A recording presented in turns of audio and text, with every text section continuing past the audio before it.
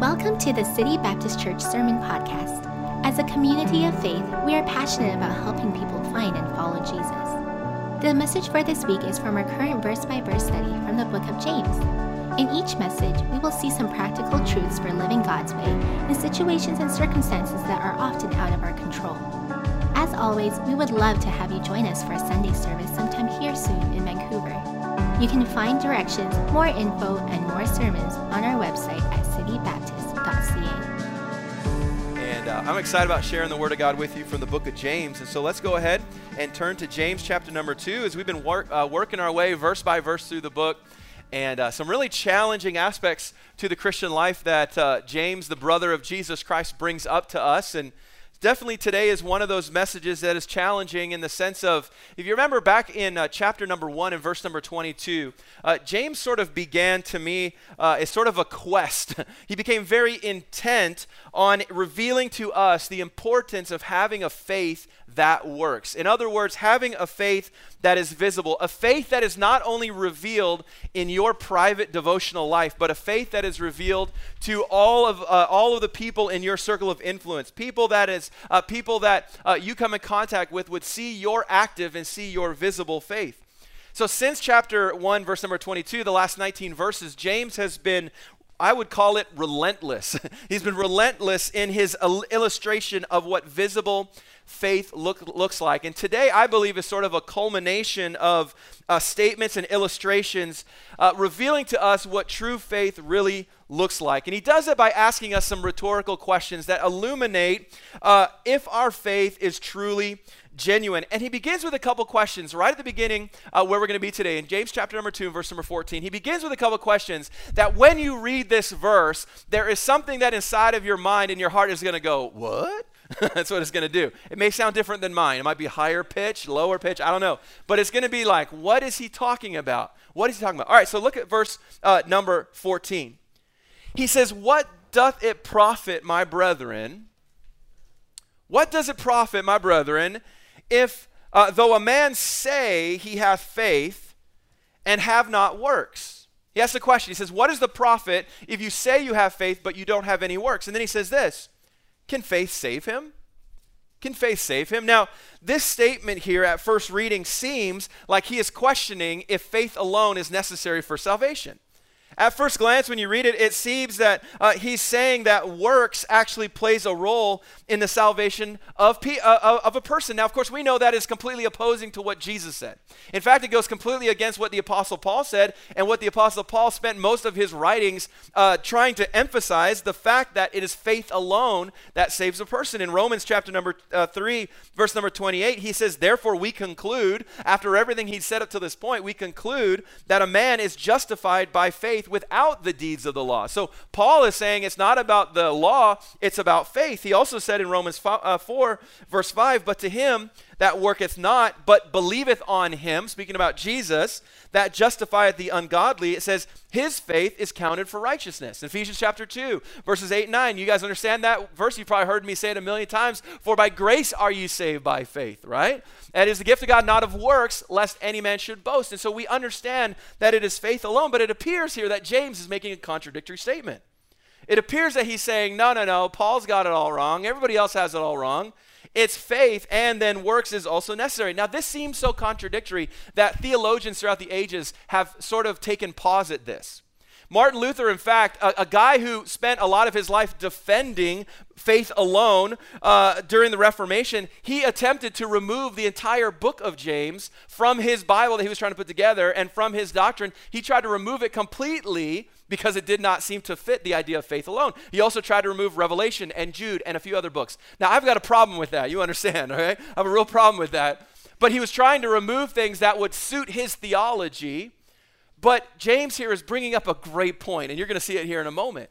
And so it's confused people, and even at first reading, if you just sort of pull it out of thin air and you read it, it seems like it's contradicting the truth of the gospel. But this is why having context to the Word of God is so important. This is why having an overall view of Scripture, this is why personal study is so important. Because you need to be able to compare Scripture with Scripture. That's the proper way of approaching it. But I want you to understand this, because if you look at the New Testament as a whole, if it comes down to the teachings of Paul and James, Paul's teachings about faith and works focuses on the time before salvation, whereas James' focus is after salvation.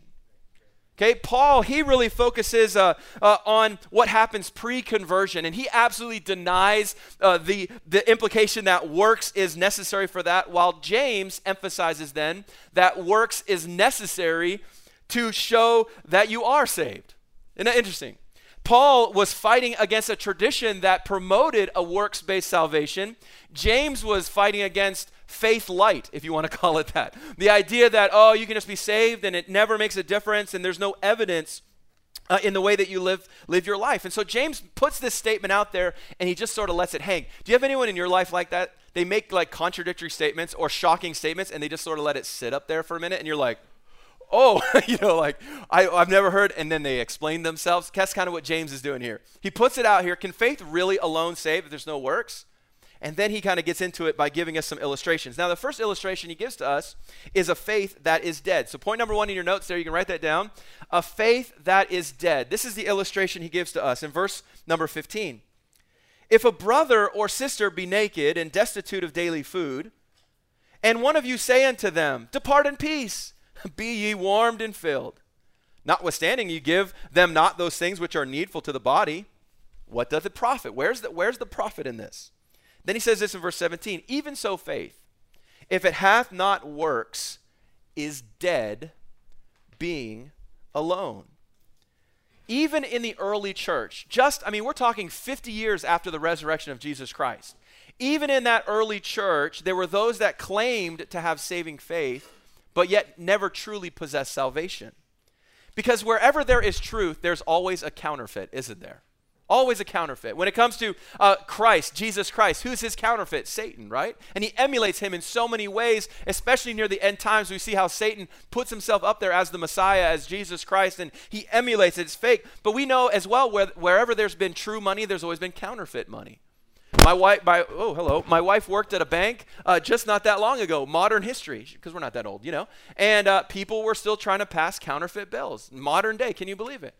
Jewelry, there's fake jewelry. When I was a kid, I discovered what fool's gold was, and I thought for sure I'd found gold. As a child out there in my backyard, there's a rock, and I split it open, and gold, I'm rich. No, it's a fool's gold. It wasn't real. It was counterfeit. Today, one big thing for us is that there are a lot of real people out there. Did you know that? But there's also a lot of identity theft, right? And some of you may have someone in a foreign country who has a credit card in your name and you have no idea until you go to get that loan. And that's a scary thing to go through, identity theft. But my point is that wherever there's truth, there's always fraud. There's always a counterfeit. Jesus, of course, warned us about it. When he said this, there will be many that will say, Lord, Lord, but they won't enter the kingdom of heaven. I'm paraphrasing that verse there. He said, not everyone that saith unto me, Lord, Lord, shall enter into the kingdom of heaven. And in the Christian life, we have to understand people who have a dead faith will always substitute actions for simply words. People whose faith is not genuine, they will always substitute their actions with words of faith. And James gives us this illustration here. Now, remember last week he gave us the illustration within a church family where a rich man comes in and a poor man comes in and how people approach them, and we dealt with the subject of favoritism. He gives us another situation. So now he talks about a person who comes into the church family and they come to visit, and it's obvious that they are not prepared for the weather. It's a little cold outside. They're wearing a t-shirt, right? They're wearing running shoes, and there's 6 inches of snow on the ground. Obviously it looks like they haven't been eating well lately. They're sort of unkempt. Maybe they've been sleeping in their car for a while. And they're obviously on hard times. They're unemployed. Difficulty is coming to their life. It sometimes comes to all of us. But the Bible tells us here that in this situation, this person comes in and they're obviously struggling. And someone over here notices them come into the church. And they notice all of these things that I just told you about. Well, they looks like they didn't take a shower this morning, and they look like they're a little rough. And so that person in their faith walks over to them and tells them this. This is what this person says to them. Hey, it's good to see you today. I'm glad you're here. Hey, stay well fed in this weather. You want to make sure you stay warm in this weather. I can't believe you're not wearing a proper coat. You need to stay warm in this kind of weather. So make sure you're warm, and hey, make sure you're eating a lot to take care of yourself. And I hope that you have a blessed day.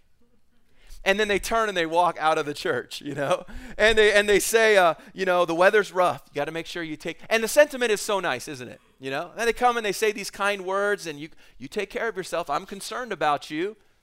But the fact is that person leaves the church still hungry, still in need, because nothing was done to actually help their actual need. Only a few words were said. Now, James is pointing out to us this. He's saying, a faith like that, a faith that is only words and not actions, is a dead faith. In essence, he's saying it's a worthless faith. It may not even be real if it's only about words and it's not about actions. See, there are many people today who truly believe that they have faith, and they in fact say, like in verse number 14. Now, here's a key phrase in verse 14 that I want to point out to you. Notice it, how he said there in verse 14. He says, "What doth the profit, my brethren, though a man say he hath faith?" So this is a person's testimony saying, I have faith. I'm a Christian is what they're saying. And what he's trying to say is that what is the point if you just say you have faith, but in your life there's a complete absence of Christian works, and your life reveals in actuality that you're not a person of faith. No matter what you say, I'm a Christian, I'm a Christian, I'm a Christian. But in reality, you're not truly saved. To James, he says that, this is what James says, what good is it?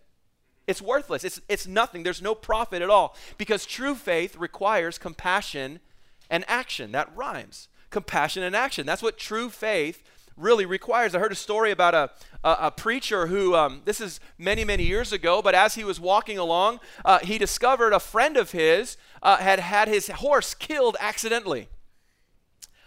It's hard to relate to that story, okay? But, only one person here can relate to that story. But this horse had been killed accidentally. And so as it was in those days, people were walking around, small community. There was a group of people gathered around this friend of his, and they were all saying to him, I am so sorry that this happened. Man, what a terrible thing to lose your horse. Horse is a big deal, right? And they're big and a big deal, right? To have a horse in those days. And this whole group of people are saying, I'm so sorry that you lost your horse. Well, this preacher came along, and he saw this, and he witnessed what everyone was doing and how they were saying sorry. Well, he turned to this one man who had just said to him, I'm so sorry this happened to you. And he said to this man, he said, well, I'm sorry, $10. How sorry are you?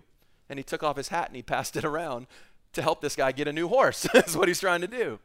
Here's the point I'm trying to make, is that he recognized that everyone there was just apologetic from a word standpoint. He said, okay, let's put some action now to this. Let's put some action to our faith, and it becomes visible then what he was trying to do. So James here says that there's this kind of people that are out there who say they have faith, but in reality their faith is dead. But then he gives us another illustration, and he talks about a faith that is deceptive. A faith that is deceptive. Look at verse number 18 now. So he's illustrating his point to us. He says, yea, a man may say, thou hast faith, and I have works. Show me thy faith without thy works, and I will show thee my faith by my works. He's creating a hypothetical situation here. Then in verse 19, thou believest that there is one God, and thou doest well. That's a good thing. The devils also believe and tremble. There's some really interesting things here in this passage. So James, as we know, has a great insight into the heart of man, doesn't he? It seems like he just speaks to us in a way that other writers don't necessarily speak. And what he's doing here is while he's writing his letter, he's hearing the skeptics already. And so he's preparing answers for the skeptics. Some of you do that when you're getting ready to talk to your spouse, right? You prepare for the argument. You prepare for the... maybe you should just go into it open-minded, right? When you have that meeting with your boss, you're already thinking of all of the art. Well, I've got all of these things. You're already arguing. You're preparing. What is he going to say? How am I going to respond? And then you do it wrong anyway, and afterwards you're like, oh, I should have said that, and you missed out on that opportunity to really give him that zinger, right? Well, James is the same way. So he's writing and he's thinking, and so he brings up this situation here, and he knew that there would be some who would argue this. He knew that there would be some who would argue against, and there would be some that would say, oh, it's just a matter of emphasis. That's really what it's all about. It's just about emphasis. One Christian specializes in faith and theology, and that's kind of who they are. And then another person really focuses on outward expressions of their faith, and they're just doing a lot of good works. And he's saying it's just a matter of emphasis. They're both true believers. James will have none of this. Okay, he's not going to put up with it at all. He maintains here his argument that it is impossible to show your faith without good works. He says it's impossible to show your faith without your works. The two are complementary of one another, because true faith is not just something that we just speak about. It is something that is lived out in the life of a Christian. Now, imagine that I was a doctor. Sorry, I just thought of my college, my transcript. That's all I thought of for a second. But let's imagine I'm a doctor today. We had a good time imagining last week. So let's imagine today that I'm a doctor. And everywhere I went, I told you, on Sunday morning when I was preaching, I'd give you illustrations of how much of a doctor I was. You know, how I save people's lives, and I performed surgery this week. But then imagine in the middle of our service, we had a health crisis. Somebody had a health crisis, you know.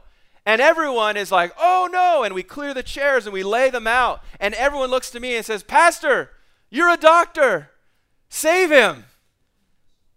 And I'm like, I leave. And I leave, you know. I come over there and I'm like, how do you take a pulse? How do you do CPR, you know? And then I get somebody else to do it. Don't you think you would doubt all of my claims of being a doctor, right? Because when the time for action came, I had nothing. It was gone. It was totally gone. I didn't have it at all. In the same way, if I told you that I was an honest person, but then you kept catching me in lies. If I told you I'm honest and trustworthy, but I'm deceitful in my business dealings and I'm deceitful in how I communicate with people, you'd have a hard time accepting that I was an honest man. Same way with our faith. If I profess to you that I'm a Christian, or if you profess that you're a Christian, and you tell the world and you tell your family and friends, I'm saved and I'm a child of the King, but yet you never do any of the things that his word commands us. You're never found in obedience. There's no fruit of the Spirit in your life. You're never giving. There's no evident work in your heart. I think we'd be correct in maybe questioning that person's faith. You say, well, that's judgmental. Listen, the Bible tells us by their fruit you'll know them, right? That's a clear command for us to be able to. Judge is a strong word. Evaluate one another, though. Because it's important that there is fruit. Somebody said this, where there is a fruit problem, there's a root problem. And you can take that to the bank. When there's a fruit problem in the Christian's life, there's a root problem. There's something going on. It's not always, I'm saying that they're not a believer, but there's something going on inside. That's why verse 19 here is so important. He gives us this illustration, but verse 19 here is so important because he says at the end there, he says, thou believest there is one God, thou doest well. The devils also believe and tremble. Here's what he's trying to say to us. Faith that does not make a difference in a person's action is deceptive. It's deceptive. Because even the devils, even the demons believe that there is one God. Whoa! Think about that. Even the devils. So James is saying this. He says, thou believest that there's one God, and he says you do well. That's a good thing. It's a good thing for us to believe that there is one God, but is belief in the existence of God enough to save your soul? Is just recognizing or intellectually saying that, oh yeah, I believe there's something out there. I believe that there's a force, right? I've heard that one before. I believe there's a force out there, and it's just, they just want to have real life Star Wars is all it is, you know? But they say that I believe there's a God, and they say this, well, it's just an intellectual idea, or saying, yeah, I think there's a God. Is that really enough to save your soul? I don't think so, because even the demons believe. And guess what? Demons are not going to heaven. We know that, okay? But there's not a demon out there who's an atheist. I'll tell you that right now. There's not a single atheist demon out there. If you were to meet up with a demon, and I hope you don't, okay? Thankfully, we got to have the Holy Spirit of God on you. But you were to ask a demon hypothetically, do you believe there is one God? Oh yeah, of course I believe there's one God. Do you believe that he came in the form of a man, Jesus Christ, and came as born of a virgin to this earth? Yes. Oh, of course I believe. Do you believe that he died on the cross and rose from the dead? Oh yeah, of course I believe that. The demon would agree with you on all of those things. But you said, hey, have you made him the Lord of your life? Is he the king of you? Is he? No. He disagreed with you at that point. Okay? And that's the thing. There's a lot of people out there who say, oh yeah, I think that I believe there's a God. But when it comes to actually putting their faith and trust in him and making him the Lord of their life and submitting to him entirely and repenting of the sin, they're like, no. So that's what James is trying to say here. This is so great, isn't it? It's so profound. He's just clarifying it so much for us. He's saying that it's not just about an agreement. There is something else, because there is such thing as a belief that is not true faith. In Acts chapter 8, here's a great example of it. How many of you remember the story of Simon the sorcerer? Okay, a couple of you. That's okay. I'll tell you real quick. In Acts chapter 8, there's a guy named Simon the sorcerer, and he was known for doing some witchcrafty type things. Well, it was in Samaria, of course, and so when the disciples came up, or people that were split up by the persecution came there, and they began to preach and teach Jesus Christ. Well, he decided that he believed that there was a God. And in fact, it tells us that he was baptized. So he professed faith, and he was baptized, but then later on, when Peter came up to Samaria to encourage those new believers, Simon, this sorcerer, came to him, and he asked and he tried to buy the apostles' Holy Spirit power. And he offered them money. And he said, I want this thing. And they're like, well, okay, if you're saved, then the Holy Spirit is part of you. There's no difference in what I have than what you have.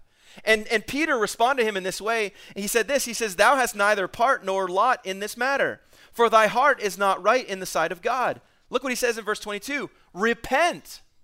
Repent, therefore, of this thy wickedness, and pray God, if perhaps the thought of thine heart may be forgiven thee. For I perceive that thou art in the gall of bitterness and in the bond of iniquity. He's in bondage still to his sin. He's not been saved and released from his sin by the blood of Jesus Christ. He was saved. He made a profession, and he was baptized, but he's in the bond of iniquity.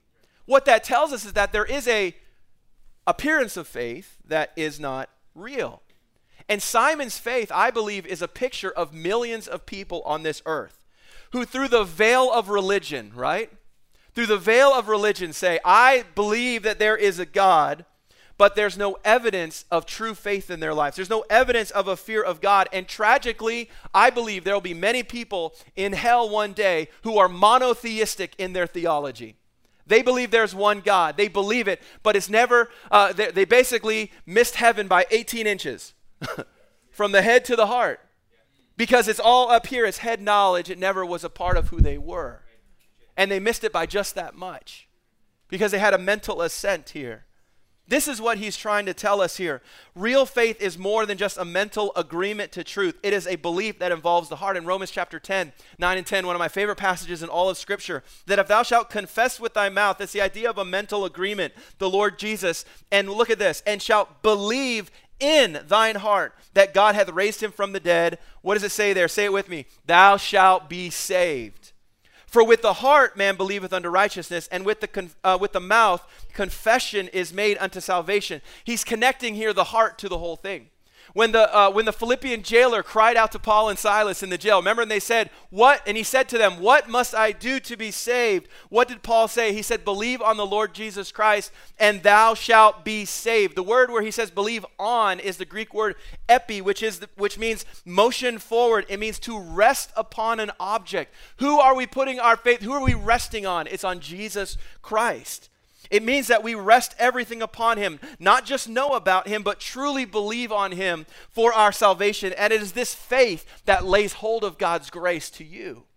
And that turning to him. John Wesley is a man from many, many years ago who was born in England but came over to the United States, and he really was used by God in many different ways. But when he first came over to the United States and he became a missionary. He was a clergyman, and he worked for the Lord with everything that he had. He really gave of his life for the Lord. He had memorized most of the Greek New Testament. That's a fun hobby, right? Like, I think I'll memorize it in Greek, let alone English. He had a very disciplined devotional life. Somebody who disagreed with him theologically one time, a man by the name of George Whitefield, which many of you have probably heard about before, a man who really sparked a revival in North America. Somebody asked George Whitefield, because he didn't agree on a few things with John Wesley, and they asked George Whitefield, they said, do you believe that he'll be in heaven? Is what he said. And he said this, he said, it'll be hard for me to tell because he'll be so much closer to the throne of grace than I will be. Wow.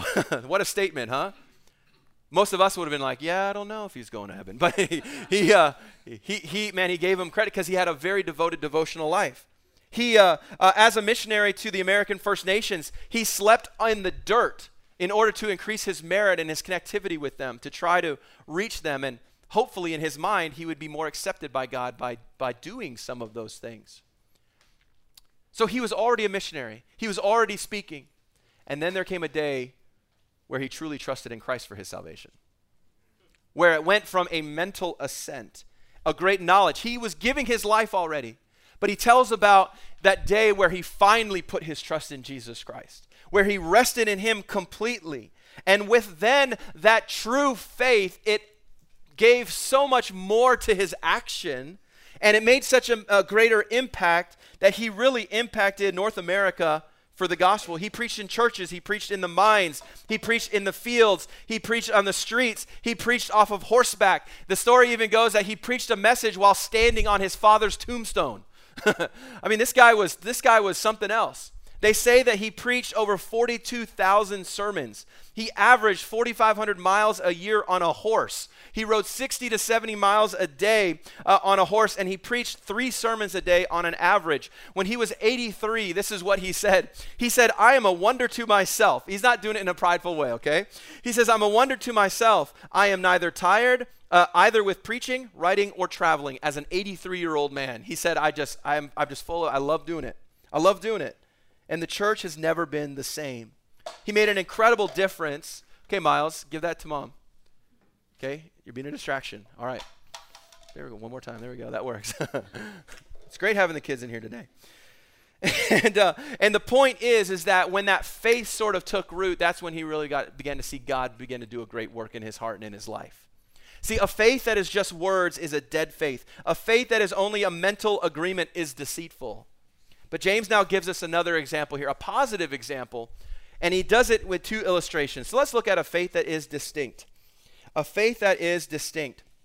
So he uses a couple of Old Testament examples for us, people on the opposite ends of the human spectrum. Look at verse number 20. He says, "But wilt thou know, O vain man, O vain man, that faith without works is dead? Was not Abraham our father justified by works, when he had offered Isaac his son upon the altar? Seest thou how faith wrought with his works, and by works was faith made perfect?" Verse 23, "And the scripture was fulfilled which saith, Abraham believed God, and it was imputed unto him for righteousness, and he was called the friend of God." That's pretty awesome, huh? Friend of God. "Ye see then how that by works a man is justified, not by faith alone." So again, he throws in this little phrase at the end, and you're like, what? What are you talking about here? Now he goes to Abraham, and he gives us a story about Abraham. Now Abraham, as you know, was called of God. He's the father of a nation, but 25 years before Isaac was born, God had made him the promise that he would have a son. He would be the father of many nations, and he was 75 years old when that happened, and he waited for 25 years for God to fulfill that promise, and sure enough, it did. His wife, Sarah, had a son in her 90s, and this promised son came along, but just after a few years, God asked Abraham to give back his son to God by way of a sacrifice. Now, it went against everything that God had ever required of his people. It went against everything that God had ever asked of Abraham, but he said to him, "I want you to offer up your son Isaac as a sacrifice." Now, Abraham, his faith was incredible. And his faith was so great that he willingly, without hesitation, took his son up on that mountain and was literally in the act of taking his son's life as a sacrifice to God when God stepped in and provided that substitutionary lamb. Now that's a great story right there about the substitutionary sacrifice of Jesus Christ on our behalf. What a picture. Yeah. But God stepped in and he said, "Wait, look over there in the bushes, right? There's a ram's caught by its horns." He says, "That is the sacrifice." Now for us, in all of Scripture, this is probably one of the most revealing single acts of faith that you would ever see, where he would actually go and take this son of his old age that he had desired for an entire life and take him up, not knowing the outcome, and then living out his faith in that way. In Hebrews, it describes it this way: by faith Abraham, when he was tried, talk about a trial, right, offered up Isaac. And he that had received the promises offered up his only begotten son, of whom it was said that in Isaac shall thy seed be called, accounting that God was able to raise him up, even from the dead. That was the faith of Abraham, that even if I do sacrifice my son, God will raise him from the dead. That's what he's saying. From whence also he received him in a figure. Say, why did James bring up this story? Did he actually believe that Abraham was saved from his sins because he was willing to sacrifice his son Isaac? Is that why he says he was justified then by his works? Of course not. Remember, James is writing from the context of after salvation, right? After salvation. So he's not saying that when he believed God. Now remember, James knew the Old Testament, right? He knew the Old Testament. In fact, he knew Genesis 15:6 that told us, and he believed in the Lord, and he counted it to him for righteousness. That's talking about Abraham. So James knew that it was because of his faith, his belief in God, that he was made righteous. Is he saying then that somehow he wasn't actually forgiven of his sins until 25 years later? No. Remember, he's talking about evidence, right? Evidence of salvation. And that's what he's saying. Sinners are justified, declared guiltless before God because of what Jesus Christ did on the cross. But his willingness then to sacrifice Isaac was not the means by which he secured salvation. He already possessed salvation, but rather he's showing his salvation by his unquestioning obedience of God. And James' point is very, very plain. Just like Abraham showed his faith, was justified before men by his act of obedience to God, we're to do the same thing. And then he gives us another illustration. He talks about Rahab. Look at verse number 25. We're almost done. I'm getting there. Verse 25. Likewise also was not Rahab the harlot. Interesting. Likewise also was not Rahab the harlot justified by works, when she had received the messengers and sent them out another way. So how does James go from Abraham to Rahab? How does he go from the patriarch to the prostitute, right? That's a bit of a jump, wouldn't you say? Here's why. James knows us. James knows the human heart, doesn't he? And James knows that if he only used Abraham as an example, we'd be like, come on, James. Abraham? Like, come on. This is the father of of Israel. He's your chosen one. He's the one you called out of the Ur of the Chaldees. Come on. You expect us to be like Abraham, the one who went and sacrificed, was about to sacrifice his son? How could you? He says, okay, I knew you were going to argue that. So let's talk about Rahab the prostitute. Let's look at every spectrum here, the opposing sides. And so he says there, and he goes and he shows us the same point. True faith is evident in our works. See, in Joshua chapter 2, Rahab risked her life because she came to believe in the God of Israel. And that faith that she had made her willing to take a huge risk and hide the Israelite spies that were come to check out the city. And then she gave them directions and helped them escape detection by her own people. Think about that. Now, Joshua 2, I'll read these verses. And she said unto the men, I know that the Lord hath given you the land, and that your terror is fallen upon us, and that all the inhabitants of the land faint because of you. For we have heard how the Lord dried up the water of the Red Sea for you when you came out of Egypt, and what ye did unto the 2 kings of the Amorites that were on the other side of Jordan, Sihon and Og, whom ye utterly destroyed. And as soon as we had heard those things, our hearts did melt when they heard the truth and the power of God. Neither did there remain any more courage in any man because of you.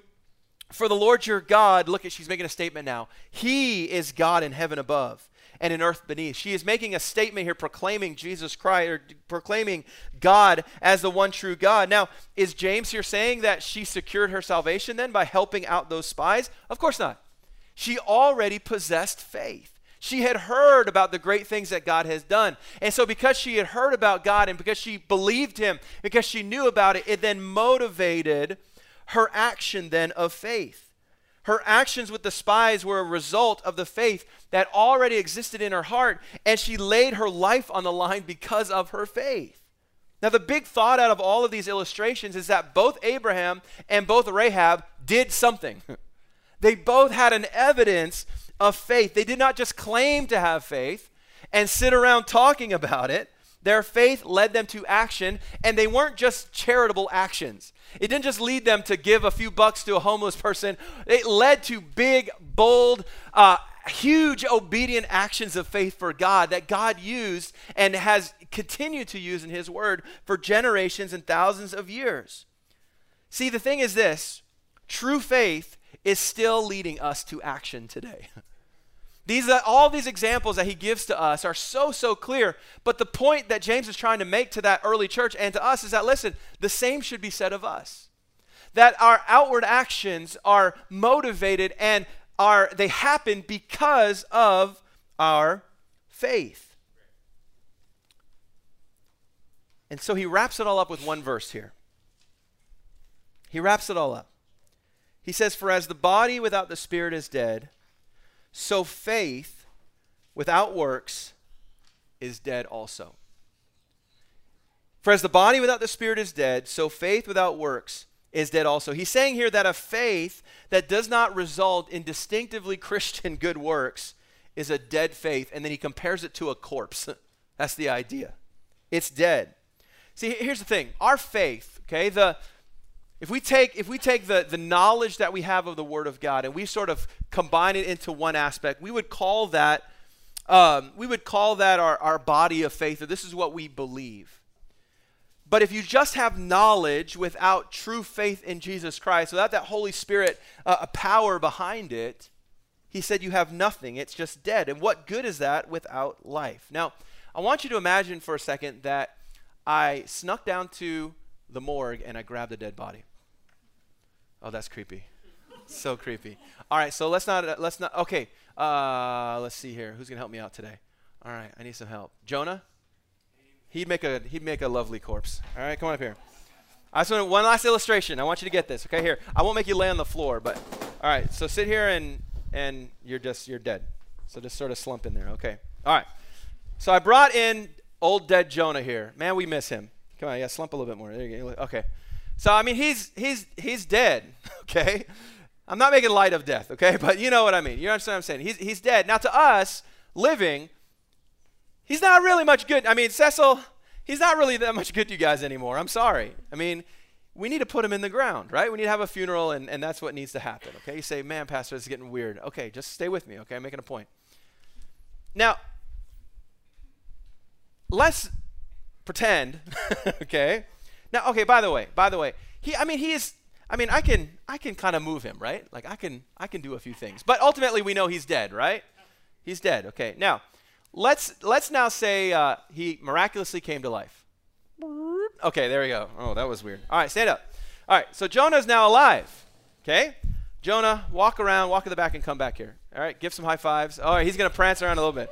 Oh, man, that was weird. All right.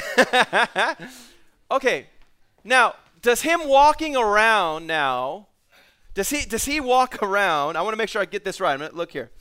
Does his walking around give him life? Does his walking around give him life? No. Life allows him to walk around, right? Yeah. Okay. And now he can walk and talk and provide for his family, and he can do now some things. But if I was to say to Jonah, if I said, hey, Jonah, why are you alive? He might say to you, well, I'm alive because I'm walking, right? I'm alive because I'm moving. I'm alive because I'm doing good works. I say, no.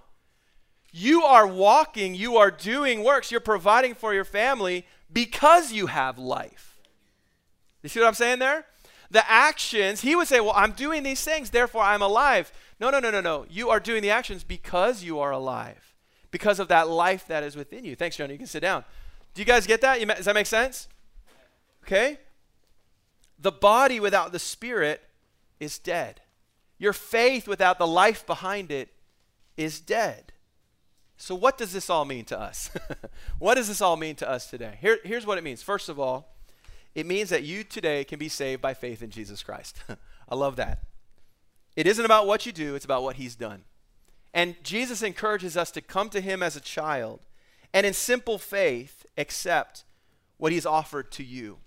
It's not easy believism, as some might say, but it is simple faith in Jesus Christ. I mentioned it earlier, but Ephesians 2:8-9 says, for by grace are ye saved through faith.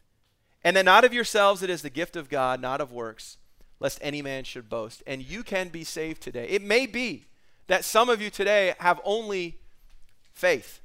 You only talk about your faith, but there's no true evidence of your faith in your life.